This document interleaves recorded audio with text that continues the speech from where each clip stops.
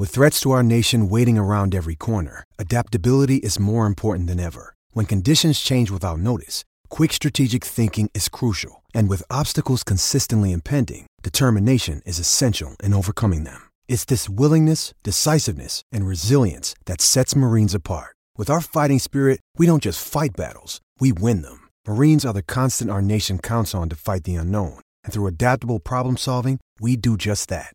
Learn more at marines.com. Mother's Day is around the corner. Find the perfect gift for the mom in your life with a stunning piece of jewelry from Blue Nile. From timeless pearls to dazzling gemstones, Blue Nile has something she'll adore. Need it fast? Most items can ship overnight. Plus, enjoy guaranteed free shipping and returns. Don't miss our special Mother's Day deals. Save big on the season's most beautiful trends. For a limited time, get up to 50% off by going to BlueNile.com. That's BlueNile.com. Another day is here, and you're ready for it. What to wear? Check. Breakfast, lunch, and dinner? Check.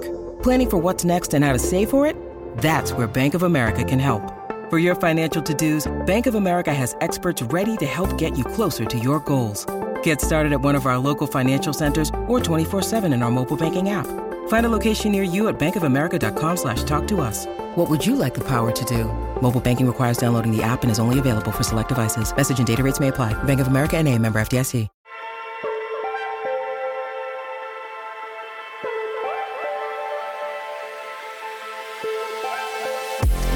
What is good, everybody? Welcome to Under Review. I'm Rob Stats Carrera here on the Gold Standard Podcast Network. Vish Kumar is going to join us in a couple of minutes, but I know there was a little scheduling snafu earlier, so I didn't want to have to make anybody wait any longer. So when Vish hops in, obviously we'll throw him in, and he and I can get started.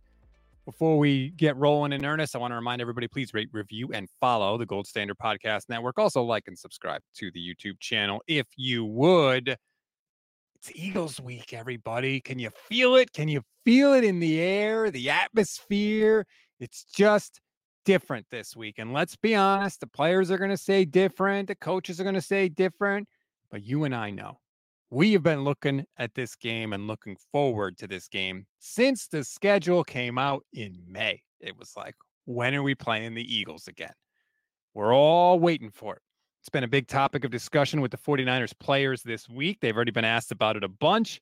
The Eagles have already chimed in a bunch. I believe it was Hassan Reddick, right, who threw in the kind of incendiary remarks, so to speak. I don't blame him. Look, the Niners did talk about it a lot. They talked about it a lot because it was super weak, right? So that was all anybody wanted to talk about in the NFC Championship.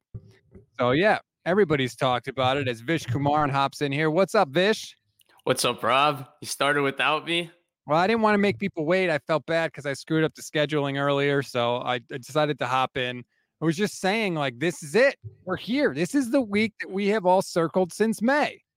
Oh, yeah. This is really exciting. I think this is a game that all of us wanted to see last February. It was supposed to be a game between two big juggernauts. It was supposed to be two of the more talented teams we've seen in a while in the NFC. Supposed to be the two teams completely destroying everybody. And the quarterback got injured 4 plays into the game, and we didn't get to see it. And there were a lot of things said this offseason, and now we're about to see it play out on the field with two of the best, probably the two best teams in the NFL right now, going up against each other tomorrow or on Sunday.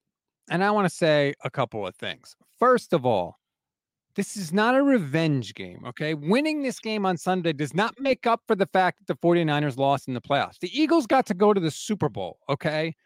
I don't care that the 49ers win in week 13 this year. It's different, all right? And anybody that had their choice would choose to win the NFC Championship game over the rematch the following season. So that's the first thing I want to say.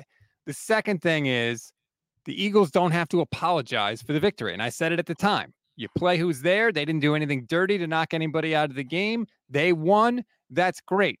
If you ask me, I'm not going to tell you the Eagles beat the 49ers that day because they literally ran out of quarterbacks, but the Eagles have to make no apologies for the victory. Yeah, 100%. I mean, it was an unlucky situation, but that's football. Stuff like that happens. I mean, I remember Aaron Rodgers once played Joe Webb in a wild card playoff game, and Adrian Peterson had an MVP year. But if you play a wide receiver playing a quarterback, that's what circumstance dictates. It's the win and the loss in the end of the day that counts in the NFL. It's unfortunate that circumstances dictated what happened last year because the people that were really Rob were football fans. We lost the opportunity to see two absolute juggernaut teams go at it. And so I'm excited to see that this Sunday.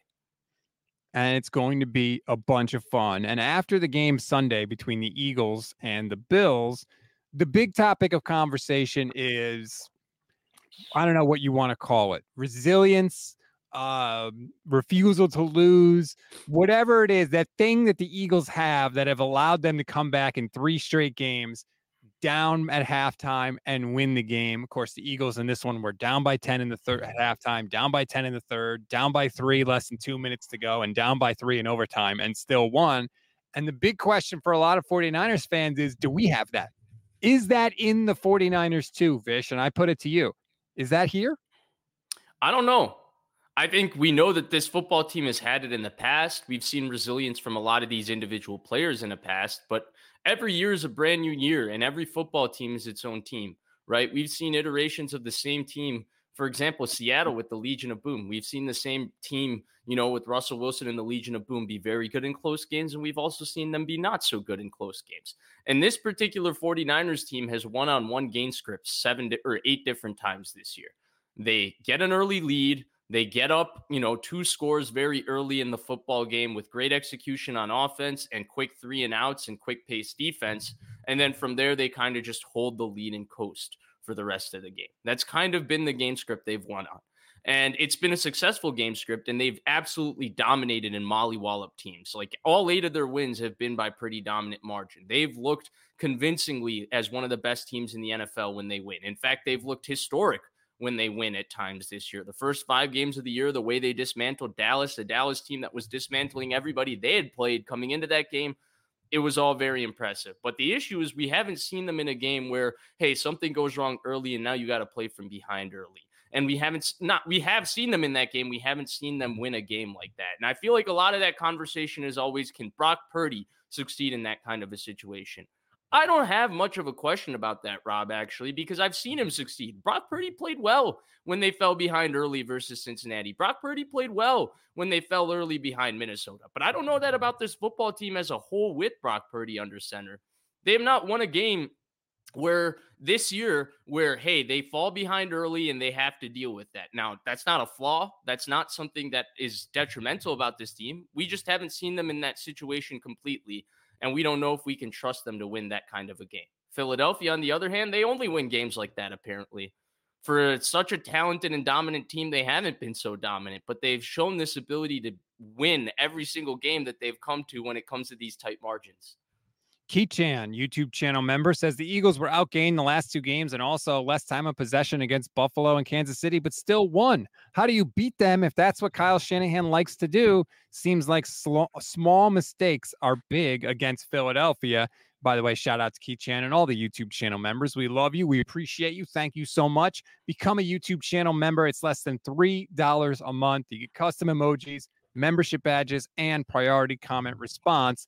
Please and thank you. And yes, Vish will get mad at me if I don't say it. If you want, I will also follow you on Twitter if you become a YouTube channel member. Hey, I'm not the one with 30,000 followers on Twitter. Stop it. Every time I do that, you inflate the number of my followers to astronomical levels. No, it's like, I mean, dude, you're on like the Up and Adams show. You're on ESPN. You're a big deal. I am not a big deal, but let's get back to the question here. It's interesting because Kyle likes to get up on teams and sort of ride it out. And the Eagles do not care if that is the situation. So it is a little bit of a dicey spot on Sunday. Yeah, where the Eagles are a little bit different. I've seen other people bring up other teams that play close games. The issue is, to me, the Eagles also have their overwhelming talent on both sides of the ball that allows them to make plays in these small margin of error games. Like, yeah, they had some calls go their way versus Buffalo yesterday, but Jalen Hurts also was running in a lot of tight situations and converting big third downs, and he also did that, right? Jake Elliott made a 59-yard kick with the game on the line. That's big-time stuff. Like, they have athletes and special football players all over their team filled with talent that also are making big plays in these moments. And that's where, to me, it's a little bit different. It's not just a team that wins close games like Minnesota, for example, last year. because there's something about this team where their talent is also better, where when they get into these tight margin ball games, now all of a sudden they're pass rushers, right? How many games have been closed by a Josh Sweat, closed by a Brandon Graham over the years, closed by a Fletcher Cox, over the year? And their aggressiveness, Rob, this is where the Sirianni effect gets into it. And I don't know that he gets enough credit, even though I despise him. Like, talk about just a completely unlikable guy. Like, he represents Philadelphia better than anything because of how unlikable he is. But he is so aggressive with them going forward on fourth down, that mentality with the tush push. It's not luck that they're winning close football games, because they maximize opportunity to win close football games. They do those little things that nobody wants to talk about. Hey, go against the analytics. But when they go for it on fourth down as much as they do, they increase margin and in how they go for two and stuff like that. They're increasing margin in every one of these close games where the chances of them winning that football game becomes greater. And then, of course, they always have the more talented team on the field, just about in every game, besides probably this Sunday when the talent will be a little more equal. And so that definitely helps. It's not just, okay, this goes right, this goes right. They also are opportunistic in these close games, and part of it is their aggressiveness as well. It's not an accident that they have won 8 straight games when trailing. It's not. Mike Monahan says the Eagles are suspect. Yes, they found a way to win against other teams, but none with defenses like ours. They just beat the Chiefs 2 weeks ago. They have one of the best defenses in the league. Like, we got to stop pretending like the Eagles aren't good. Doesn't mean you have to be afraid of them, but we have to acknowledge that they are good. It's not a fluke. It's because they're damn good. And let's at least acknowledge the reality of that situation. Right. And that's the one that I really can't get past. Like, they're 9-1. They are coming off of a Super Bowl loss. Do you know how hard it is to recover from a Super Bowl loss? I remember the 2020 49ers. They're 10-1. They had a lot of lingering things. Now, they had to go through a COVID year, not necessarily a fair comparison probably on my part, but it's difficult to recover from the Super Bowl. That's why not every team is able to do that. The Eagles are a really, really good football team. There's no doubt about it. And the other thing is, by the way, we've seen the Niners also. Like, what happens if the game's close for the Niners? We've seen 3 different iterations where they've had to play a close game, and they've been the team that makes execution blunders. There has to be some credit to Philadelphia that in each one of these games, 10 different times, basically, they've been in a close game. And all of those times that they've been the team that executes better going down the stretch. There is something to that. It seems like with the 49ers, when the train is rolling, the train is rolling. But if there is an acorn on the train track, the whole thing can derail. The Eagles are not like that. Perfect illustration. They're driving down at the end of regulation to try and get the field goal. They have not 1, but 2 false starts by their all-world center, Jason Kelce. Guess what? Doesn't matter. They still get it done. We've seen with the 49ers, when they have a penalty on offense, more often than not, that's it. Fold up shop, drive over. We'll punt and we'll try again. The Eagles, it reminds me, and I told you this when we talked on the phone earlier tonight, Jalen Hurts especially reminds me of young Russell Wilson. We agreed on that one, actually. You asked me who he reminds me of, and I was like, Russell Wilson. You're like, yeah. I can't believe we could have this guy, one of these guys who can scramble around, make a play, is not flustered in a big spot, and has an unshakable belief that he is going to find a way to get it done. Russ was exactly the same way. He still is, really. He doesn't get it done as often as he used to, but he still is like that. And that's Jalen Hurts, man. I agree to an extent, but here's where some of the Jalen Hurts belief stuff gets on my nerves. He also plays on a football team that gives him endless opportunity, where when he's able to screw up, he's able to be the comeback kid, right? True. Like, look at the game yesterday. Nobody gave Josh Allen the opportunity to be the comeback kid. The guy makes one bad mistake, and every talk show wants to talk about that one bad mistake today. When he carried that football team in that game. And Jalen Hurts played one of the worst halves I've seen an MVP candidate quarterback play. And, he's the comeback kid. He's the king, blah, blah, blah, blah, blah. Because his team helped him get back into that football game. Totally. And look, he makes a lot of big plays, okay? But he also, I don't think he played well in the NFC Championship game last year. I thought the 49ers defense gave him some issues. I thought Ward and Lenore in particular had actually very decent days against both Devontae Smith and both A.J. Brown. I think a lot of what the Chiefs did on defense should give the Niners a lot of confidence in terms of their ability to have success against this Eagles offense. Where I think the matchup is interesting to me, Rob, is both these teams have not played a team like each other, okay? When I say the 49ers and the Eagles, they're right now number 2 and number 3 in run defense in the NFL. Guess what they also are? They also are 1 and 2 in opponents' least amount of attempts against these two defenses, which means they're both built very differently structurally on defense, but essentially similar in the sense that they try to get the game to where their pass rushers can just uninhibited go chase the quarterback late in the game and close the deal for them. That's what Philly wants to do. That's what San Francisco wants to do. San Francisco, I think, gives up 4 yards a carry, so they're like 9th in the NFL. Philly's middle of the road in terms of giving up, I think, like 4.2, 4.3 yards a carry. That's where this matchup is going to be interesting because both of these teams have not played teams that can consistently run the football against them, right? And both of these teams do like to run the football. We do know that. I think that they're both top 5 in attempts, rushing attempts in the NFL. I think they're 2 and 3 right now in terms of rushing attempts in the NFL. So these are two teams that like to run the football. These are two teams that do not get the football run against them.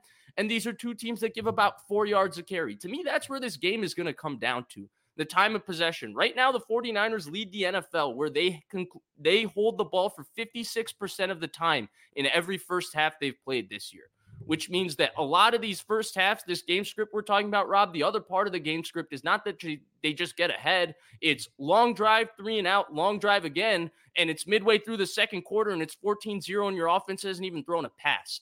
That's what they do. Philadelphia also counters that because they hold the ball a long time, and they're, I think, number 1 in time of possession in the second half.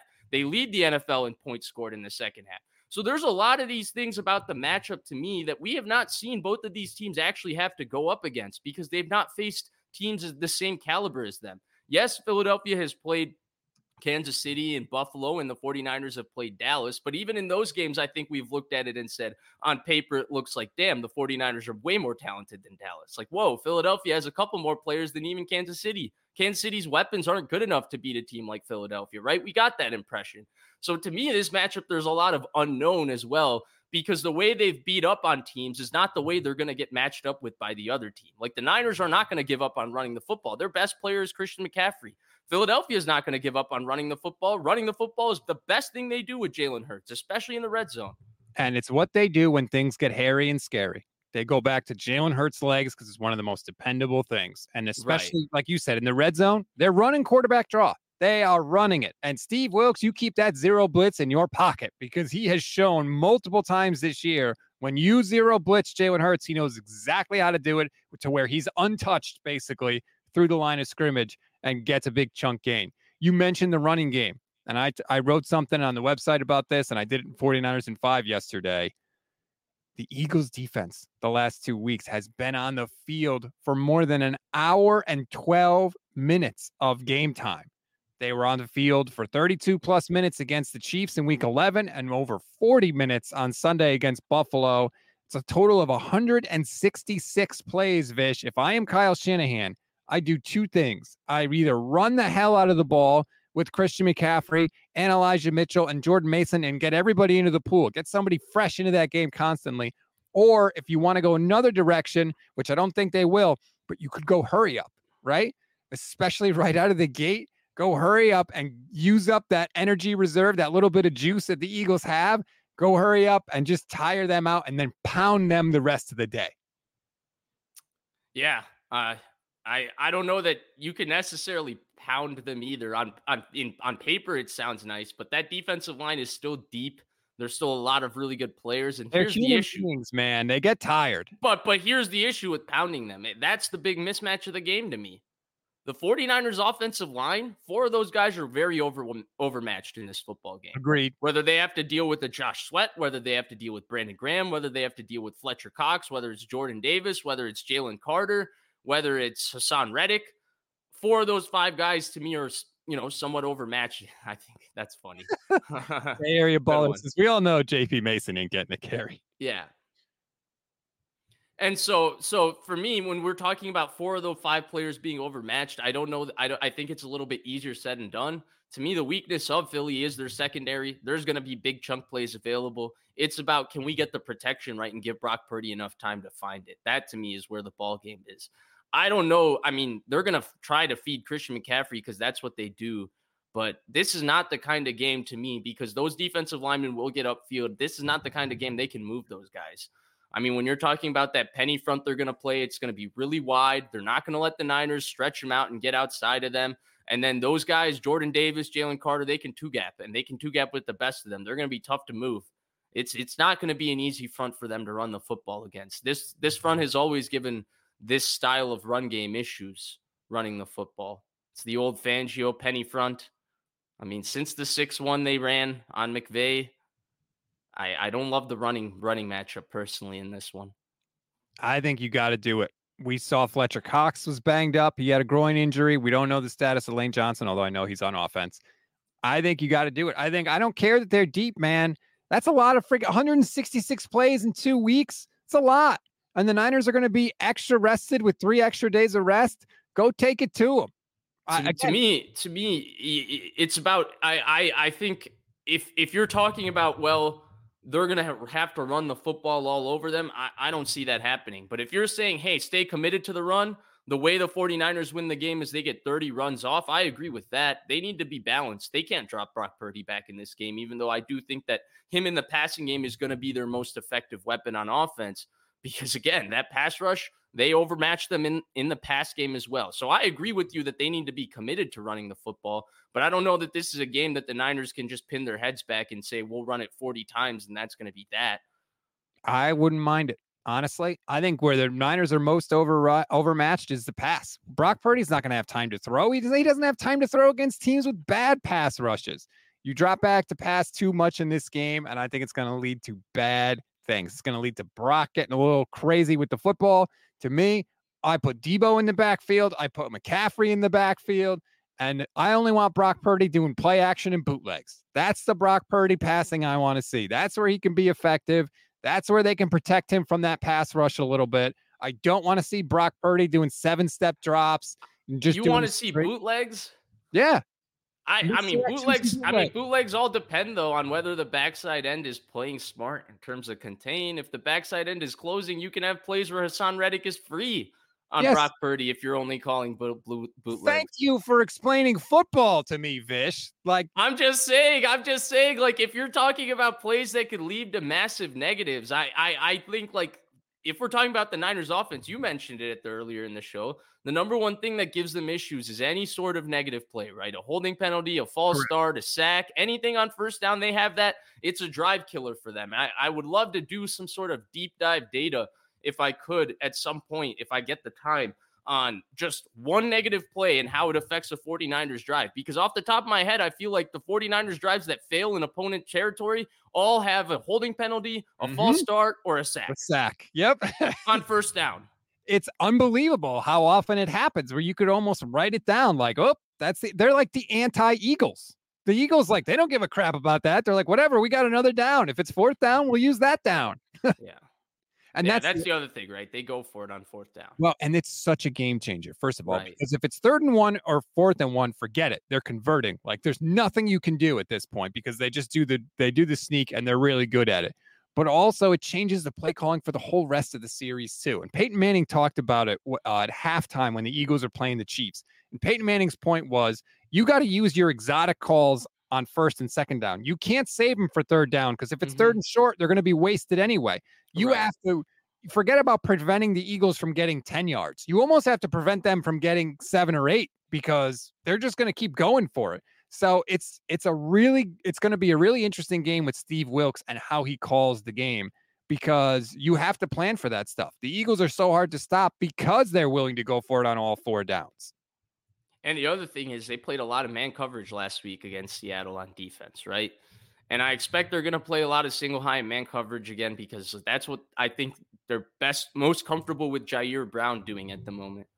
Well, that's a tough matchup against these guys. They did an excellent job against Metcalf, Lockett, and Smith-Njigba. That's a good receiving core. But to me, Brown is better than Metcalf, and to me, Smith is better than Lockett. And so it's going to be a good matchup for them on the outside. And Hurts is going to take his chances with Brown one-on-one. And so that's another part of it that's going to be interesting. I want to see if Dallas Goedert plays. Because to me, when Dallas Goedert plays, Philadelphia is a little bit of a different team because their RPO game really opens up to him.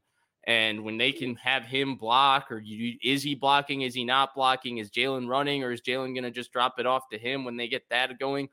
They could be a hard offense to stop. But I mean, honestly, the Niners defense, now they're not the same defense as last year, but they did an excellent job against this offense last year. The game got away from them. It's hard to be down in a game where your offense is incapable of doing anything and then play defense, right? And they had some penalties that went against them. They were trying to make plays because they had to score on defense to win that game. That's how the score started becoming lopsided. But for the first 2.5, 3 quarters of the game, the Niners defense was very stout in that football game. They were physical enough. They held up at the line of scrimmage. They got run on as the game kept going because guys were trying to make plays. But to me, the Niners defense did have success last year. They did make Hurts struggle last year. And I think they're fully capable of doing that again. I think Kansas City laid a blueprint out, It's just, can you stop one tush push? Because it's when the momentum starts going, when they get a 4th down with the tush push and Hurts starts running it and all of that. That's when I think the game gets away from them. And that's where I think the Niners are going to need some energy brought to this football game. Fred Warner can be inconsistent sometimes with not the energy he plays with, but how physical he's playing. This is a game where they're going to need him to set a strong physical tone early. Greenlaw sets a physical tone early. You're right about running the football. Now, I think where I disagree is I think that the rush attempts need to be high, but I don't think they can do it very successfully. It's about staying committed to it, unlike other teams have in the past against Philadelphia. But to me, Debo, McCaffrey, Trent Williams, you got to set a physical tone in this game as well. But yes, but also the Eagles are not going to be scared. This isn't the Rams, right? You show a physical tone, you set that tone against the Rams or the Cowboys, and they back down. We've seen it time and time again. The Eagles are not going to do that. And that's another thing. But they haven't had that set on them by the Niners, right? That's where, the Niners haven't played a close game, but the Eagles haven't had a team like the Niners jump up on top of them. They don't fear the Niners, though. No, but they haven't faced a team that can rush the passer like the Niners. The Niners aren't easy to come back on. I mean, Buffalo's missing half their defense right now.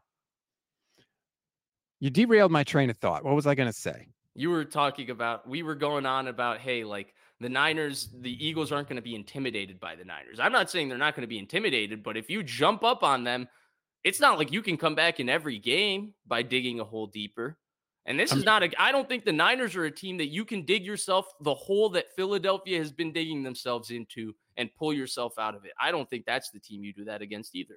Maybe, but I don't want to put it to the test. Okay. The Niners are built to avoid close games, right? They don't want it to come down to whether or not Jimmy Garoppolo can hit Emmanuel Sanders on the one play in the Super Bowl, or whether or not Tart can hold on to an interception against the Rams in the NFC Championship game. The Niners' philosophy is screw that. If we're up by 3 scores, it doesn't matter. We don't have to worry about that, right? I don't know if they're going to be able to do that. And you know what the other thing is, Vish? You can't have these lulls. And the 49ers offense goes into lulls. You can't have a 47-yard third quarter in this game like you did last week. You can't do that. You got to be on it, foot on the gas all the time. That means no going into a shell, Kyle Shanahan, even if you're up by 2 scores. Forget that. That's the time to be greedy. All gas, no brakes, to quote an old friend, all right? I agree. Every time. Go for 7 every time. Don't play for field goals. None of that garbage. If you get the ball back and there's 30 seconds left in the half and you have a timeout, no kneeling on it. Go for the throat. I agree there. Here, wait 1 second, because there's a wild comment I need to get on. Mike Monahan said, this just said the Eagles defense was awesome, which I did not say that. I said they had a very good run defense, which they do. And now he's saying they're suspect because of injury. No, I said the Buffalo defense has half their defense injured. See, this annoys me in the comments when people purposely pick out things and they're clearly not listening to the conversation, and then they do this. So this is one that annoys me, okay? And then 2, I agree with you on jumping on the throat, and the Niners can't have lulls. But here's my counter argument. Philadelphia has the same issue. You can't have a 2 for 8, 10-yard, whatever first quarter that Jalen Hurts had yesterday against the Bills. You can't do that against the 49ers defense and come back against them. And so that's where I do think this is where the matchup to me is a little bit confusing, because they have not faced a team like each other. For the Niners, the game script that works and that's worked all year, right, is they jump out ahead on teams, and these teams just can't come back from that situation. Philadelphia is not that team. Even if they jump out 2 scores on Philadelphia, right, we have some confidence that with Philadelphia's talent and what they've shown, they can come back. They can make that a close game. They can rally into that football game at home, correct? But the same issue is that teams don't come back on the Niners. That's not happened this year. Once they put this 2-score chokehold on you in the first half, it's kind of all she wrote, done and dusted. You and I start worrying about the show. You start drinking a couple of Blue Moons, eating your bugles. That's the football game. What? So that's where, to me, it's kind of an issue for Philadelphia, too, because this game script that they've been relying on, just like the game script the Niners have been relying on, is a little suspect versus Philadelphia. Philadelphia's game script is a little suspect versus the Niners versus that pass rush. You're not going to just be able to say, okay, we're down 14, Jalen, now you can bring us back. Jalen has made too many mistakes in terms of how he's played from the pocket, where the Niners defense will capitalize on some of those mistakes. So to me, for both teams, we're talking about the same issue. It's not, hey, the Niners have this issue, but I do agree with your ultimate point in all of it, which is that the Niners need to go for the throat. They're on the road. They're on the road against a team that plays with nothing to lose. That's why they need to go for the throat, right? They're playing a team that will go for the throat. What we talked about, why Philadelphia is good in close games, Rob, I think it can't be highlighted enough that Sirianni's aggressiveness, going forward on 4th down, the 2-point conversions, all of those things help them in close games. They're stealing possessions back. Right. That's the thing. And Kyle doesn't recognize that. He does not understand that, or he's just so scared of it not working out that he doesn't attempt it. But that's part of what makes them so difficult to beat, is that Sirianni does do that stuff. And I maintain that when he stopped doing that stuff, that's why they lost the Super Bowl against the Chiefs, because they didn't go for it on 4th down. They kicked a stupid field goal. And but anyway, that's a whole other discussion. Well, I mean, similar example, right? Yesterday, Jacksonville and Houston, 4th and 1, they kicked the field goal from the 30-yard line to make it 24-14, I think, at the time. That was one where Stroud is going to get the ball back twice. Right. You have confidence that you could get it back twice. You're not going for it on 4th down because you need to get the 2-score lead. You go for it there on 4th down to steal time away from Stroud. So that's the little things. When we're talking about possessions versus points and stuff like that, Sirianni gives his team a real advantage because they're all committed to this idea of going for it on 4th down and stuff like that. Yes, there's an element of luck when you're winning close games, but when you're aggressively giving yourself the best opportunity in every close game that you play to win it, and then you also have the more talented team, there's also a science behind you winning close games as well. And that's what exists for Philadelphia. And that's where I think your ultimate point in all of this, because I don't exactly know how this game is going to play out, because both these teams have played such varying game scripts. It could be grimy and grinded out. It could be a shootout in my mind. I could see both of those kinds of games happening. But I do agree with your overall point that regardless of what kind of game it is, the Niners need to have a sense of aggression, because Philadelphia is going to leave no stone unturned in terms of giving themselves an opportunity to win the game. 100%. And I don't think that Kyle is going to adjust. And that's going to make it harder for the 49ers to win. That's another reason to me why you want the Niners up by multiple scores, because Kyle's going to leave the door open for other teams to get back in the game. And the Niners, and look, I'm not saying, by the way, the Niners can't win this game. It's just Kyle. He's going to leave the door open for him. Yeah, he will. I mean, he does. But I'm not saying the Niners can't win this game by multiple scores. That's a thing that can happen too. I want to fully acknowledge that. Mm-hmm. But I think the point of people when they talk about the Niners winning close games and that kind of thing is it's so rare what the 49ers are doing. It's so rare to have, 5 of your 8 wins by multiple scores this year, something like that. I wrote it now. I can't find it. The Niners' average margin of victory is 12.73 points. That's second highest in the league, second to only the Dallas Cowboys. Only 1 out of their 8 wins has been a 1-score game, and that was stupid Sean McVay, who kicked a field goal on the final play of the game.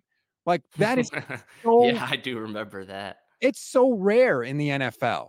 You're not going to be able to do that to everybody. And if in the history of the NFL, you're not going to be able to do that to anybody. So that's why we keep talking about, can you win the grimy game? Because eventually you're going to be in a game that you're not going to win by 2 scores. And I'm not saying Brock Purdy can't do it.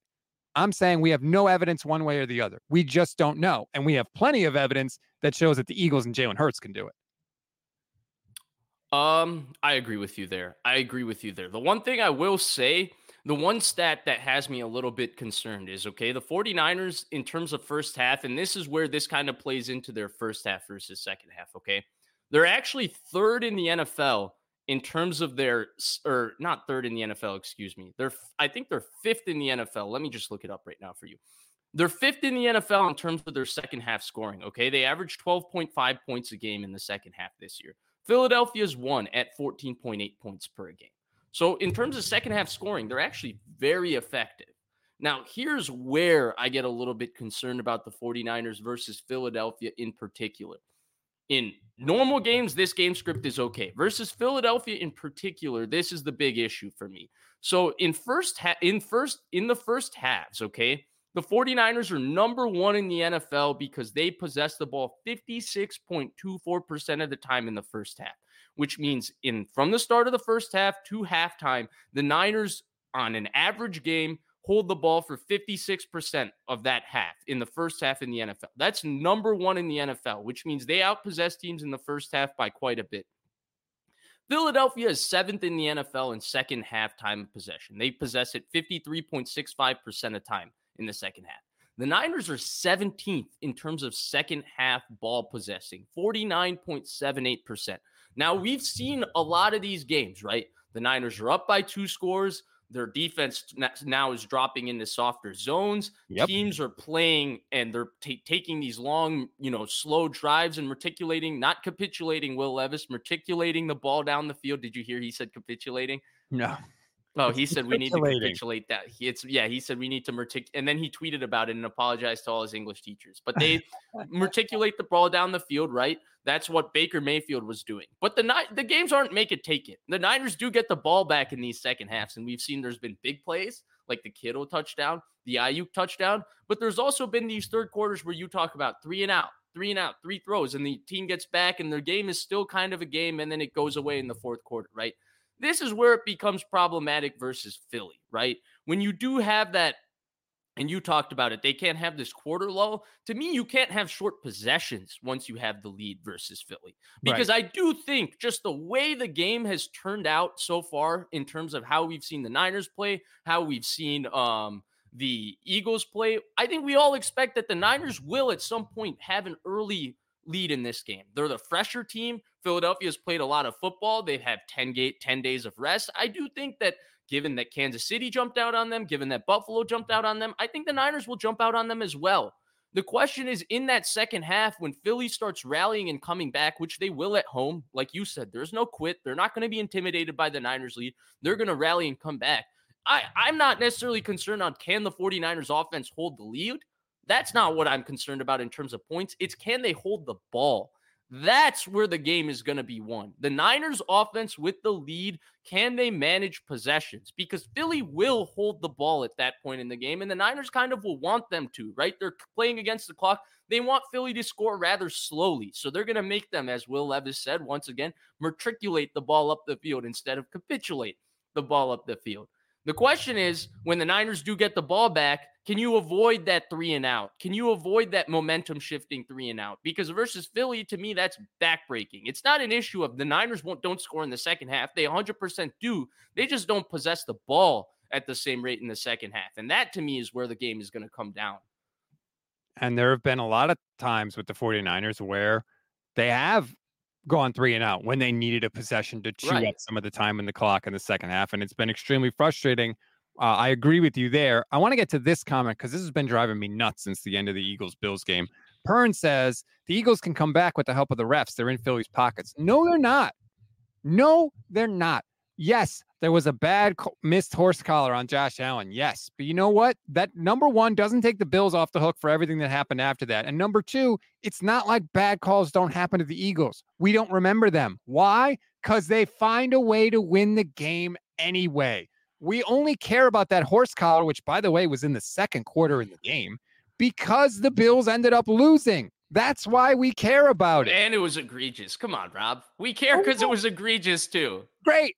Does that mean that so that means the Bills should have had the field goal blocked, too? No? Right? Does that mean that Gabriel Davis should have turned the wrong way in overtime when the ball is floating in the air, just waiting for him to catch it and win the game? No. The refs No, are not. but it doesn't mean those two things, but we could all agree it was a terrible call, right? I'm still hung up on the Rams going to the Super Bowl in 2018. That didn't mean that Drew Brees didn't get the ball first in overtime. He didn't turn it over. All of those things didn't happen, but I'm still pissed about that call.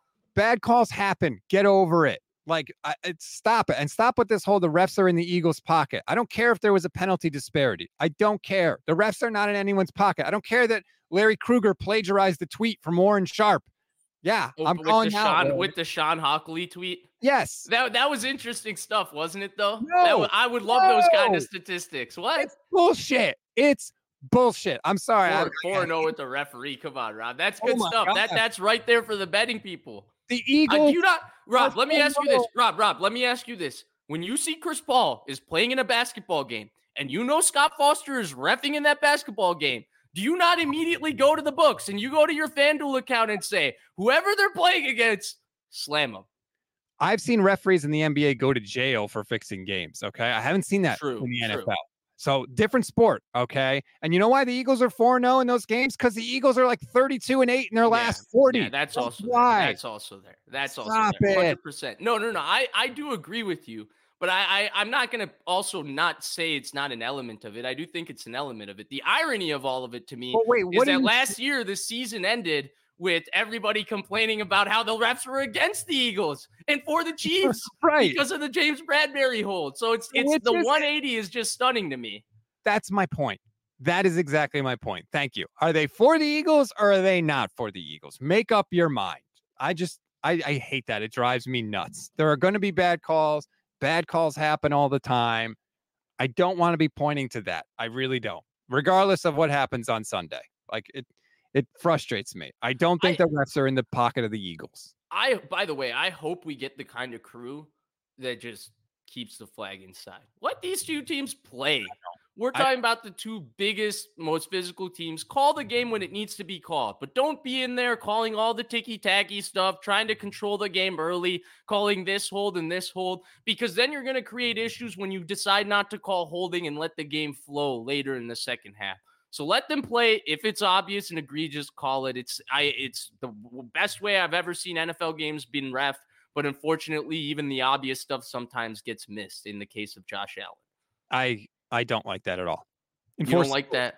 No, enforce the rules. If there's a penalty, call it. None of this. Well, unless they really break the rules, then where's that line, right? So I can go 16 to 55, but here's my issue, right? Because you can set precedents in terms of how you're calling a game, right? And if you start calling it ticky-tacky early and then you let it go late, which I see referees often do in big games like this, it creates, well, how was that not a penalty in the first quarter, but it was a penalty later? And so that's where, like, if you're going to let the little nip and tug holding go late in the game when A.J. Brown starts pushing off and you're going to let that go late in the game, let Mooney Ward play the whole game. Agreed. Don't call a flag on him early and then, and later in the game when they're starting to push and shove each other, we're not going to call it.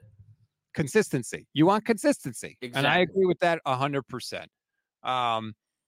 I'm going to be fascinated to see what the Eagles are saying about this game because there seems to have been a message, Vish, from someone, Jed York, Kyle Shanahan, I assume Kyle Shanahan, that basically don't bring up last year. It's this game this week because we've seen Ayuk say it. We've seen Trent Williams say it already. We've seen Debo say it already.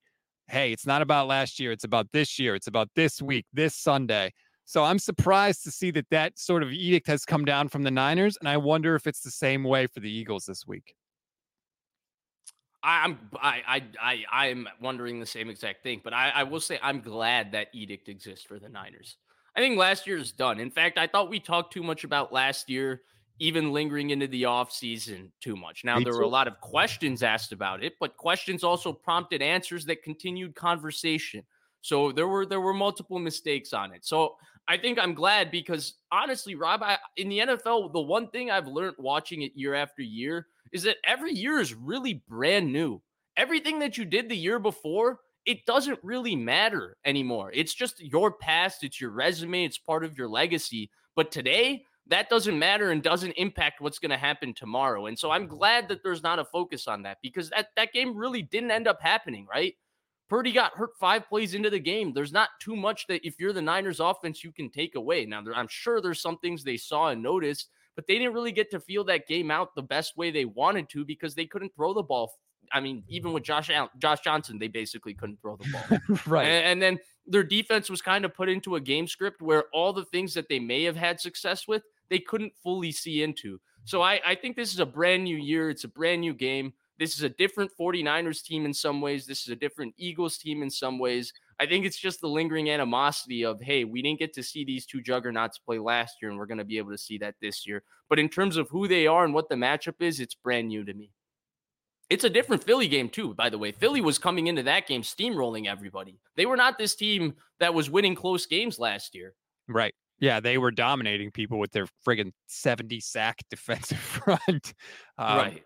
How much success do you think Nick Bosa and company will have against this Eagles offensive line, which is very good? Now, I know Lane Johnson's a little banged up. He was a surprising scratch. But he always plays, doesn't he? Seems like he's going to be there, false starting his heart out. Oh, yeah. Do you think that, I mean, if there was ever a game where the Niners need Bosa and Chase Young and Armstead and Hargrave to step up, it's this game. Do you think they're going to be able to do it? I think so. I think Bosa, Chase Young are going to come to play. Let's go. Chase Young has been pretty successful versus the Eagles. But you know what I think more, Rob? I think this game is going to come down to how well Armstead and Javon Hargrave and Javon Kinlaw and those guys play. I felt like a lot of why they got Javon Hargrave was what happened in the second half of that Philly game when their defensive line started to not get the same interior push that they, needed. And they got a fully healthy Armstead in this game, who's having the best season, in my opinion, of his career, arguably. He's been kicking, but he's probably been the 49ers' most consistent defensive player from week 1 to now in terms of his performance. And then you have Hargrave, who's been up and down this year. I guess he was dealing with that knee issue. The last few weeks, he's fully back to living up to the signing that the 49ers paid for him, right? I think that that's really where the matchup is. And whether those guys have success, to me, is what the game's going to come down to. Because if you can get the 49ers linebackers clean and you can get Dre Greenlaw a couple of good licks and get a couple of good collisions with him and Jalen Hurts and stuff like that, I think you can really muck up this game and turn it into a different style game for this Eagles offense. And the thing with this Eagles offense, and this is where I hate the matchup for Dallas is a fast team. But they shock teams with their team speed, and their speed kind of leads to their physicality. But they don't have like a power or strength to them, and they don't have a size on the inside of their defense to give issues to Philadelphia. The 49ers have that more between Kinlaw, between Givens, who's played very well the last couple of weeks, Hargrave, who's been playing well, and then, of course, Eric Armstead, who I said has been excellent. Those are that's where the game is going to come down. And Rob, I think they're going to have success. I think the 49ers defensive line is going to have success in this football game. The question is, do you think the 49ers offensive line will hold up on the other side? And do you think the 49ers defensive line is going to have success? Because I do. I hope they're going to be able to get pressure on Jalen Hurts. I really do. I think he's I know he is turning the ball over more than last year, a little bit. And I think if you can put him into some situations, yeah, right. Maybe early where you can get some turnovers. And that's the other point I want to make. You have to cash in on turnovers, especially with touchdowns. Forget field goals. If it's 4th and 1, forget the field goal. Go for it. And don't necessarily have to run it. You can pass it on 4th and 1 too. But you have to cash in with touchdowns on turnovers, Vish. And that's something the Niners have not done after the bye week. They have gotten 7 turnovers in the 3 games since the bye week. They have a combined 17 points off of those turnovers. They have only scored 3 times off of the 7 turnovers that they have gotten. That is not going to be good enough. You get turnovers in this game, you got to cash it in with 7. We talked about stealing possessions. That's what we're talking about, stealing those kind of points. And it's not really affected them, right? Not scoring off of these turnovers. They had issues with it against Jacksonville and somewhat against Seattle. I think they scored on 2 of the turnovers versus the Bucs. But they've had either way that the details of it is kind of irrelevant. The issue exists, right? And they've had this issue. The reason it hasn't come to really bite them in the butt is because they have these long drives on non-turnover drives, and then they follow it up with a 3 and out, and they then have this huge lead, which allows them to play from in front. But I agree with you, especially when Philadelphia seems to turn the football over early in games. When the Niners jump out on teams, I feel like sometimes they jump out, but the game could be already done when they jump out. Like they'll be up 10-0 in a game that they've been dominating thoroughly and probably should be 14-0, but they made one mistake, like one false start, one holding penalty, one small error that bumps everything back and ruins that entire thing. Those are the little things that you can't do against Philadelphia. But in the inverse, like Philadelphia's got a lot of things they need to clean up early in football games against this football team too. And that's, again, Rob, that's where this matchup just confuses me. Both of these teams play two completely different game scripts. And it's like, which game script is this game going to come down to, in your opinion? That's what I'm unable to figure out right now. Will it be this game that the 49ers and the Eagles have been playing where the Niners jump out on teams early and Philadelphia gets jumped out on early? Then will the Niners be able to hold Philadelphia coming back because they've made mistakes with other teams coming back, but the other teams have never been good enough to come back on them? But then Philadelphia has also made so many mistakes to go early in ball games, down early in ball games, and then they've had some things happen for them to come back. Well, those things usually don't happen against the Niners. What is the game script of this game? Here's the thing, though. The 49ers this year have only won in one game script. The Philadelphia Eagles have won in multiple game scripts this year. So that's what worries me. It's like the Niners are like the Avengers in with Doctor Strange, right? How many scenarios did you see? 35 bazillion. How many did we win? 1. That's the 49ers. They got their one scenario. And if they don't get it, they lose. I mean, that Cowboys game is a perfect example, right? That Cowboys game is 21-10 Niners after the first possession of the second half. Dallas kicks a field goal on the first possession in the second half. 21-10. A comfortable lead by the Niners, but not a blowout by any stretch. And if Dallas scores a touchdown, they're right back in the game. What happens? Niners score a touchdown. Dallas interception. Niners score a touchdown. Dallas interception. Niners score a touchdown. Dallas interception. That's how that game gets to be 42-10. When you get the extra possession, you're adding 7. That's how you blow them out. And that's what the Niners need to do against the Eagles if they get an extra possession. I 100% agree. Keith Murphy, the unbeaten, says, how will the rain factor in? I just checked. It says it's not, I don't think it's going to be raining as heavily as it was on Sunday. It was really come down at points in that game on Sunday. But there does look like there's some rain in the forecast, Vish. And what do we know about Brock Purdy in the rain? There we go. My number one question. It's not, will he come back? It's not, can he play in a close game? It's not, can he do this in this moment, in that moment, or in this particular moment? If we put him in this situation, can he do that? I can't answer the question. You can't answer the question, but I'm going to ask the question anyway so that we can all sit here and be like, can he do that? No, none of that. I don't give a crap about all of those hypotheticals. But we have seen him throw the wet football, and he has not thrown the wet football effectively in his career. He struggled early in the Seattle wildcard game when the ball was wet. And then versus Cleveland, especially when the rain came and the ball got wet, he had issues gripping the football. And it's the most erratic game I've ever seen him play in terms of his accuracy. It's the only bad game he's played, in my opinion, this year.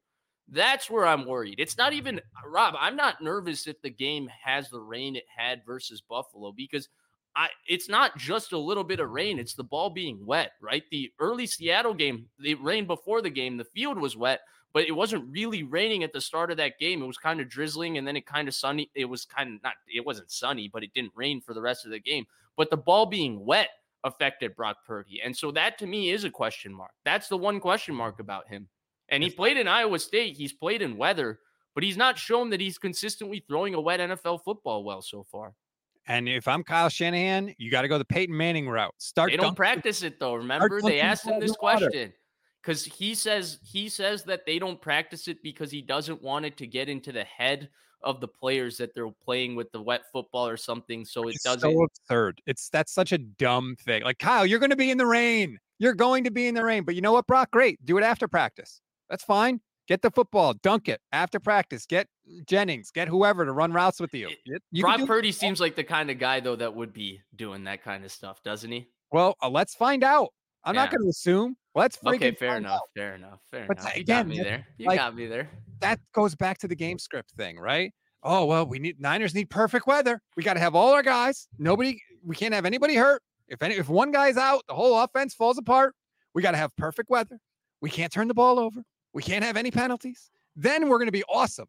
But if all those conditions are not met, they struggle. And the Eagles are the complete opposite. We don't care if it's raining. We don't care if Lane Johnson's there. We don't care if all our weapons are there. We don't care if Jalen Hurts has 33 yards in the first half. We'll come back and win it. We're good.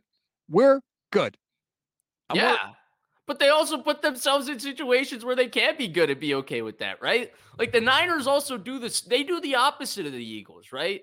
They get up on you early and then they make all of these mistakes. And this is what happened during the 5-game win streak, right? They talked about it during the losing streak. Shanahan said, we were winning, but I didn't feel like we were playing well. He was really referring to the second halves of those football games when they would jump ahead and then they would make all of these small mistakes. But the game score there was such a large discrepancy in the game score that it wouldn't matter. Right. But why wouldn't it matter? We're good. We're ahead. We're way ahead in this football game. So it's the same issue. I would say it's just the inverse of the issue. Philadelphia lets you get ahead and they make all of these mistakes and they're able to run you down. The Niners get ahead and then they make all these mistakes and you can't run them down. Hey, Glass City, if you think all I do is complain, feel free to leave, dude. If you don't like it, sorry. This is what you get. Okay. Sorry I talk about the team this way. If you don't like it, get the hell out. That's all I could tell you. I mean, I'm pointing out things about the team. These are facts. I'm sorry you don't like the facts. Okay. Like, cry me a river. Over feelings. Hashtag. Oh God. These are the facts, as they say, and they are not in dispute. Bald Eagle says Rob is the least delusional 49ers fan. Let's a feeling I know who they root for. Just throwing that out there. Least delusional 49ers fan, Rob Guerrera. Example against the Seahawks last week. Niners are up by 2 scores, right? Everything's going good. They get the Seahawks to punt, and Ray McCloud fumbles the punt return. If Seahawks get that ball back, they can drive down, get a quick touchdown. They're right back in the game. But Niners recovered the fumble, so they didn't have to face it. But these are the mistakes that they are making in critical moments that haven't really burned them so far outside of the 3-game losing streak, but can burn them on Sunday. Yeah, I agree. But I will say the one narrative that I wanted to bust today, Rob, in this entire show, because I 100% agree with mistakes on both sides, the deferring game scripts. We went through all of that. Is that, to me, Philadelphia's advantage in close games is also opportunistic. And that's the one thing that I feel like you also really mentioned with the Niners needing to be aggressive. Like, I don't just look at it as, okay, these 4 things happened, that's why Philadelphia won. That had nothing to do with Philadelphia. That's part of what happens in every close game. But how do you maximize opportunity in every close game? And Philadelphia does that, man, with this 4th down, this tush push, all of that. Every time, because they have the most talent on the field and then they're so aggressive, they're able to give themselves the best opportunity in close games. And that's where, if this game does get close late, it's not a Brock Purdy question mark to me. It's not a question mark of anything except the guy that, I'm the biggest fan of. It's Shanahan. Will you match that aggression? Will you give your team the same opportunity Sirianni is going to? Because guess what? They're committed. They don't need feel of the football game. As a team, they know what they're doing in those situations. They know what they're doing. They know how they're doing it. They know what their identity is. They don't need a feel of 2nd and 1 is 3rd and 1, but then 3rd and 1, you lose half a yard. So now it's actually 4th and 1.5, which is not 4th and 1. So therefore you have to punt. They don't have those kinds of problems.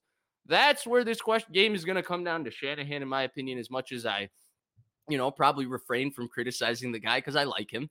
And I'm happy he's a fan of my team, or the coach of my team. But to me, the conversation is going to be Brock Purdy. It's going to be redundant about Brock Purdy. I'm not very concerned about Brock Purdy in this game. I think if they protect Brock Purdy is going to dice this secondary. He's going to have opportunities to take advantage of it. But will you match their aggression? Will you match what they're going to do? Because they know what they're doing. They know what they're going to do. He won't, Vish. The facts, this is year 7 now of Kyle Shanahan. We know this is what he is. And I think he uses that, by the way. I love that you put that phrase in there. Oh, feel of the game. He uses that as an excuse. He doesn't do it. He doesn't believe in it. He is an old school coach in a new school coach's body. He's raised in the Gruden, Mike Shanahan, loss-averse culture. He's not going to go for it on 4th down. We've seen it. He's had how many opportunities now to do it, and he's not going to do it. I would love it if he did. He, to be fair, he has done it a little more this year than in the past, but I think he's going to say, and maybe Sirianni's aggressiveness gets Kyle to do it because well, that's the question, right? You're going to have to match it. That's what, if it's a close game, Rob, they're going to have to match it. Because the reason they win close games is because they talked about it. We just need to get 9 yards and then we'll push you to death up the field. It's unstoppable. It really is. It's frustrating. Like, it's frustrating, but also like I don't support the people that say ban it. I don't like banning things because other people are too good at them. I'm not on board with that. We didn't ban threes because Steph and Clay started making them at a rate we've never seen before, right? Like, no. The goal is you got to prevent them from getting in those situations. That's the only way to stop it. Keith Murphy, the Unbeaten, says, I'm not a huge ref guy, but Sunday was egregious. A lot of people have been saying that, Keith. You are not Yeah, Sunday was egregious. I'm 100% with you on that. And I don't like Sean Hockley anyway, so if he's getting criticized, I'm never going to defend him. Sorry, Sean. Keith says, hope those refs aren't in Philly this week. Actually, I don't know. Have they decided the crews yet? I'd be interested to see who the crews are. Wouldn't it be a slap in the face if it's like Bill Vinovich? Oh, man. I still have a personal vendetta on Bill Vinovich. You know why? How does the guy who blows the second time I'm referring to it, the 2018 Rams-Saints call, how is he refereeing the 2019 Super Bowl a year after? Yeah. You explain that one to me, Rob. It's not ideal. Glass City says, who played in the 2019 Super Bowl, by the way, just so you know why I'm salty. Don't bring that game to me ever. Glass City says, if Kyle had the tush push, he would go for it like Sirianni. Kyle has, like, I actually liked some of his 4th and short play calls this year. He had that play where Kittle came in motion across the formation and then just goes out right in the flat for a short completion. I loved the option play that they ran for the first touchdown against Seattle, where you've got McCaffrey and Debo in the backfield, and Brock has a choice to either give it to Debo on the handoff or he can shovel it to McCaffrey. Like, I thought that Kyle did a little bit of the creative play calling that hopefully, like, if you are going to go for it on 4th down, you're doing that stuff, not just let me run it right up the middle with our crappy interior offensive line against the other team when they're expecting a run. Yeah, I agree with you. And to be fair to him this year, he has been more aggressive on 4th down than he's ever been before. But I don't think it's just the tush push, right? Because the tush push has kind of come together at the end of last year and the start of this year.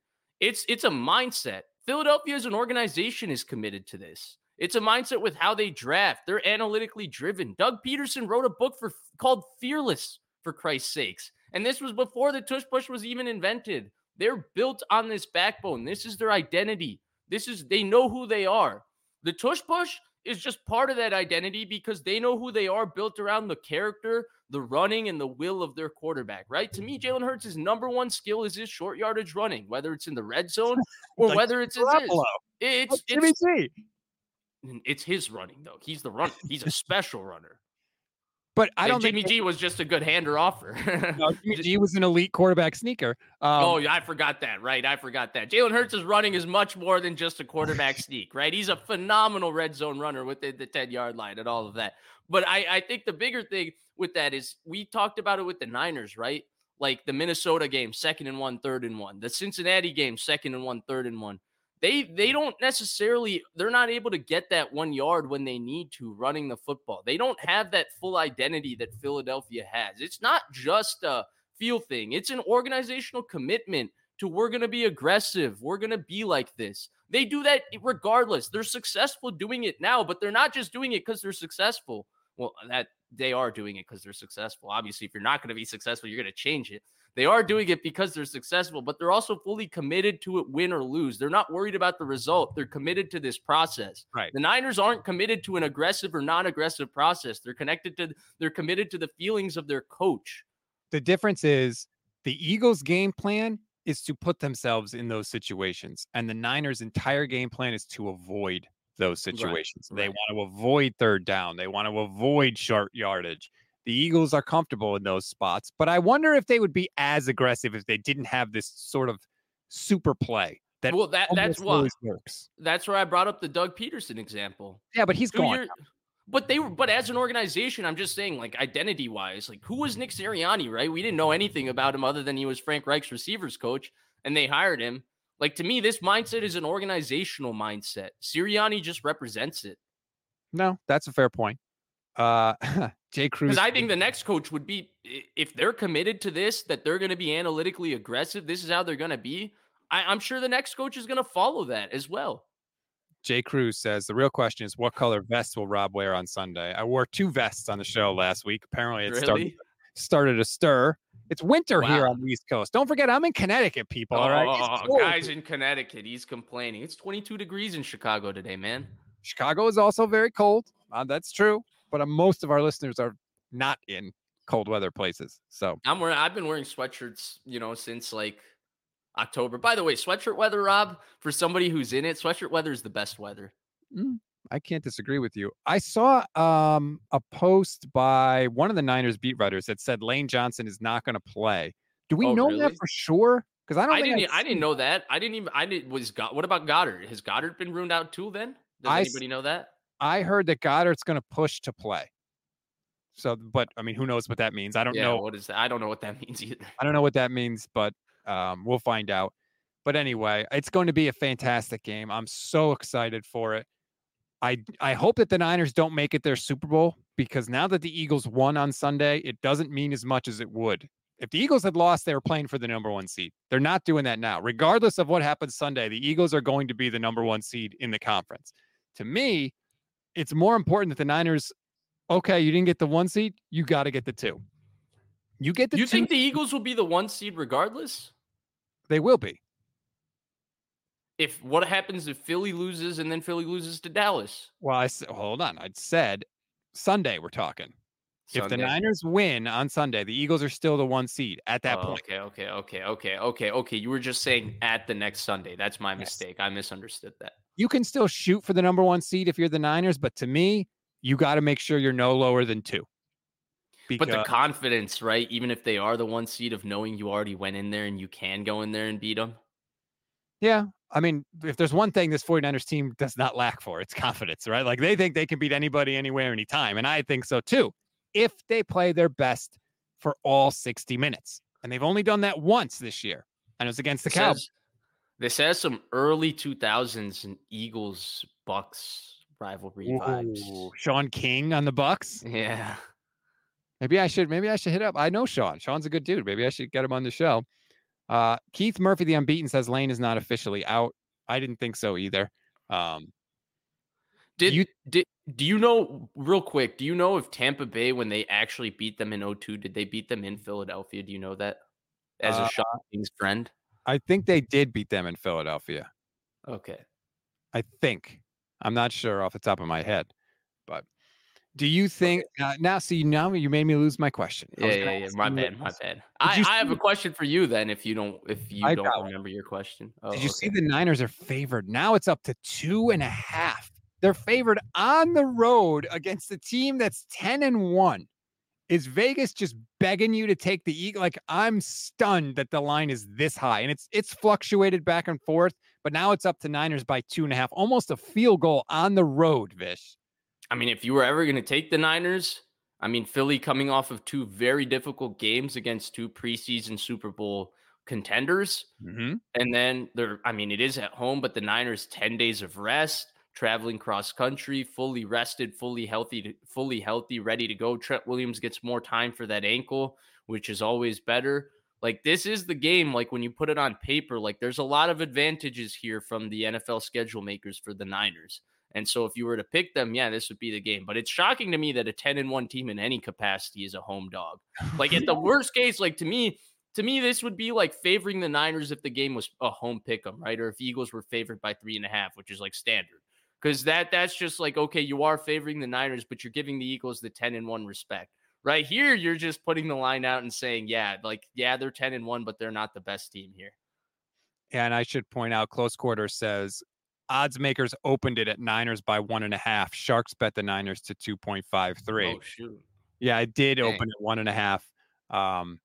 Honestly, like, maybe at this point, it's not the time to bet on this game because you're getting the worst possible price, considering that, like he said, the smart money has already come in.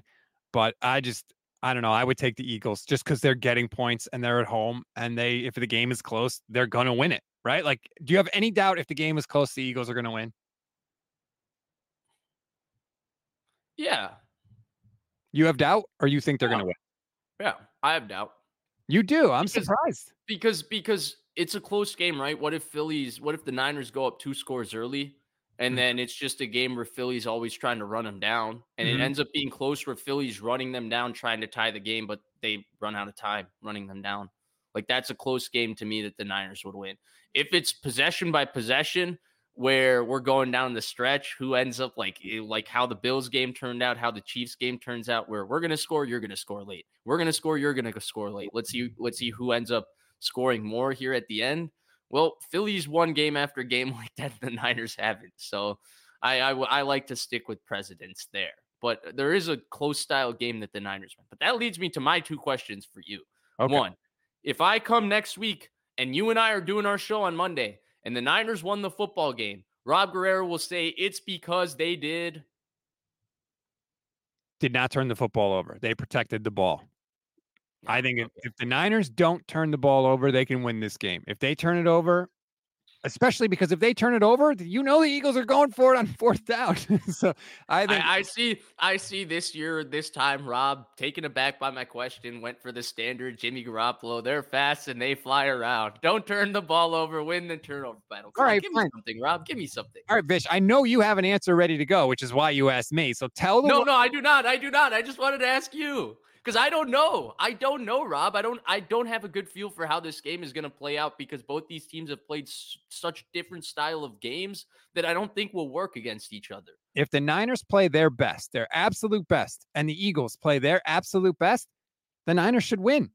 I think the Niners are the best team in football if they play their best. I don't care about anybody else's best. Ravens, Chiefs, whoever. To me, if they both play their best, the Niners should win. I don't know if the Niners will play their best for all 60 minutes. That's the key. I don't know. So this second question was going to be phrased differently, but I don't want to put the bad juju out there, so I'm not going to say it. I'm going to phrase it differently now. What are you, instead of asking when we come back on Monday, blah, blah, blah, blah, blah, I'm not going to put those words out there. What are you concerned about? We've talked about a lot of different things. I think we kind of know what you're concerned about, but give me like the number one thing that on Monday, like if you say, or on Sunday when you do your post game and you've had blue moons and bugles during the game, right? You've sat in your office, you got away from the family, you had your blue moons and bugles. You come back here on Monday and you said, I told you, I said you should have been concerned with that. The Niners were not looking out for that. What is that thing that's going to make Rob say, I told you so, and make him that much more upset if the Niners blank in that fashion? The thing that's going to make me that much more upset is not going for it on fourth down, for sure. 100%. Because the better your opponent, the more aggressive you should be on fourth down. And the 49ers patently reject that. They don't agree. Kyle doesn't do it. And it's incredibly frustrating, especially because on the other side, we're going to see a team that does it. So that's really going to make the blood vessel in my head burst. Keith Murphy, the unbeaten, says 92 snaps, huge disadvantage. Yes, it is. They have played over an hour and 12 minutes on the field, just the defense, the last 2 weeks. Glass City says, Rob, I'm curious. Is your reservation of a Niners win based on your lack of trust for Kyle Shanahan or how the team plays? More so my lack of trust in Kyle Shanahan, honestly. Especially because you know how it's going to be, Vish. Mm-hmm. Let's say the Niners do make a mistake early. Kyle's going to pucker up on the sideline. The crowd's going to be going nuts. Jason Kelce just said the Eagles had to go silent count on the last drive, and that's part of the reason why he false started twice, because the crowd was so crazy there that they had to go silent count. So if the Niners have a stumble early, I think Kyle's just going to go into his shell. He's going to go, oh my God, we can't have another stumble. We can't lose it. We can't go down by 2 scores. And so I think it's my lack of trust in Kyle, even though I love Kyle. I love him. But this is something that I have noticed with him, especially the bigger the game. Rob, 100% agree with you. I'm biggest Kyle Shanahan fan. I feel like probably on this platform, I probably defend him even at times, maybe that he shouldn't be defended. And I probably fail to criticize him at times. He probably should be criticized. Okay. But I'm 100% with you. I think some of the narratives that will be spilled over this game about Brock Purdy are unfair and uncalled for. I don't think this is a Brock Purdy question mark in this game. I'm pretty confident that he's going to be totally fine. To me, it's a question mark of Kyle Shanahan.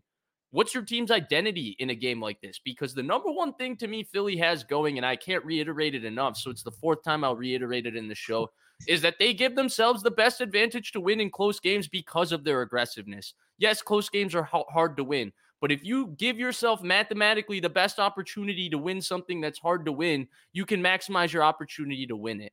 And the Niners' entire philosophy, as you mentioned, is avoiding it. And in the case that they are in that situation, I'm not worried about Purdy. I'm not worried about this defense. I'm worried about, will Shanahan be aggressive enough to beat that football team, because we know that they will be as aggressive as can be. Mars, the 49er, says, what happens if the Niners blow out the Eagles? What will the narrative be? Well, first of all, if the Niners blow out the Eagles, the narrative's going to be put them in the Super Bowl. Like that, I think, because for better or worse, there are going to be people that whatever the outcome of the game is, they're going to say, see, that's what would happen in the NFC Championship game too, especially if the Niners win, because it's in Philadelphia, just like last year was in Philadelphia. And they had won 10 straight games going into that playoffs too. So if the Niners blow out the Eagles, which I don't think is going to happen, but if they do, the narrative is going to be, that's it. They're the best team, because they would have blown out the Eagles. They would have blown out the Cowboys. They would have blown out the Jags. They're going to play the number one seed in the AFC on Christmas. Like it might be like a coronation if the Niners blow out the Eagles. If they blow them out, it's like when Seattle came into San Francisco in 2012, and when San Francisco went to Seattle in 2012 and got 42-13 put on them. Like one of those moments where it's like, oh, like the guard has changed in the NFC. Like there's a bigger bully than that other team. Yeah. Why do I always go to heartbreak moments in 49ers? Is that what you were going to ask? You want to talk about the Super Bowl in 2012 too? Should we bring that up? Well, I mean, Rob, default, my 49ers memories are just those things. I feel like all the good moments, they're there. They're sometimes there to reminisce on, but the bad ones, like I remember that trauma. It's trauma to me, Rob. It's trauma. Keith Murphy is back. He says, the thing I'm worried about most is protein sting, Brock. I'm assuming protecting. Yeah. But I think he also was worried about his quarterback's protein content. Who knows what he was eating on that farm, you know? Well, he's eating turkey. I saw him all eating the turkey on the field in Seattle, which apparently Christian McCaffrey said after the game was really good. Oh, yeah. I mean, they looked like they were enjoying it. Jay Cruz says, Vish, you're still traumatized. Oh, yeah. Oh, yeah. Oh, yeah. Jason Tillman brings up a good point. If Brock has a good game against the Eagles, his MVP candidacy is going to go through the roof. It should already exist, by the way, just because of how they do the award. I still think the MVP of the 49ers is Christian McCaffrey. But if you're going to do best player, best team on the award, then he's got to be a part of the conversation. He's covering every threshold that every other MVP has covered or MVP candidate. And so you can't just look at the name and decide, okay, he's not going to be an MVP candidate because we don't want to, when you've done something religiously a certain way for so long. And in the case of Hurts, by the way, that's his entire resume is because of that. He is not having a typical MVP season numerically. He's having an MVP season because he's the quarterback on the team that's playing the best currently. And he's coming from behind.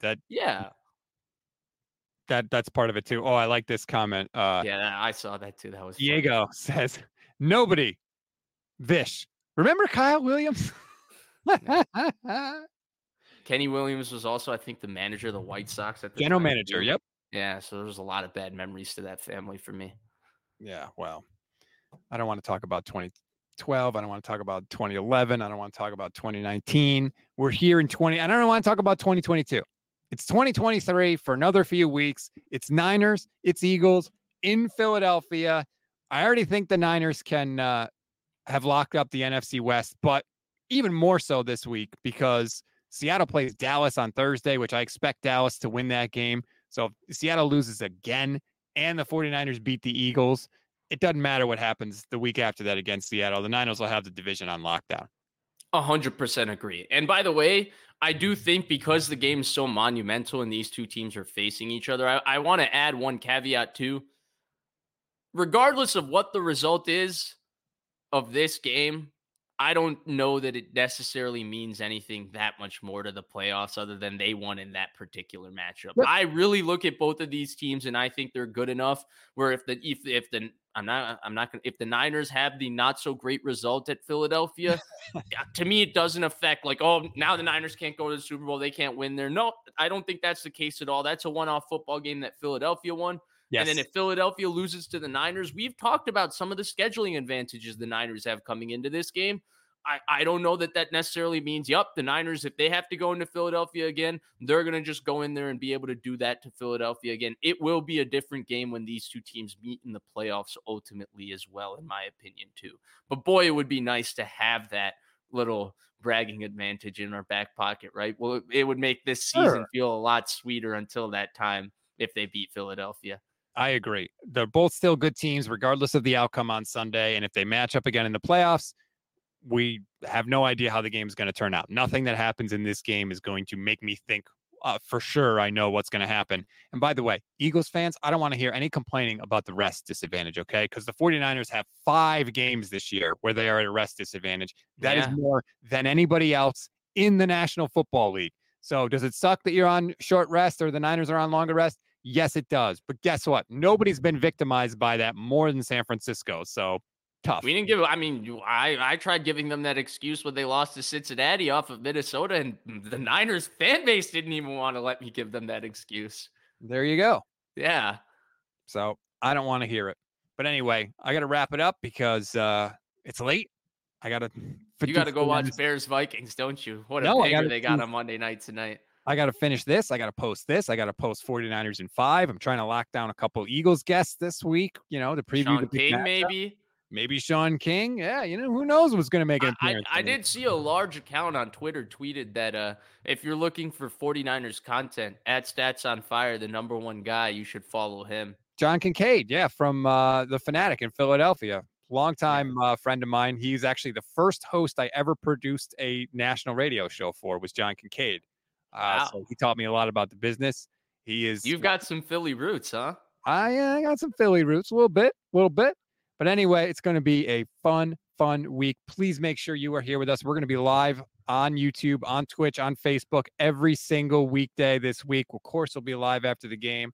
Vish, I know you'll be live after the game as well on your channel at Vish Kumaran. Make sure you like and subscribe to that. You are on all the socials at Vish Kumaran, or at least the socials I know you're on. You're at Vish Kumar, unless you have what's that supposed to be? You have secret burners that I don't know about? Oh, yeah. One of my burners just comes there to talk back to you on Twitter. I wouldn't be surprised. Keep you humble. So, did you see that?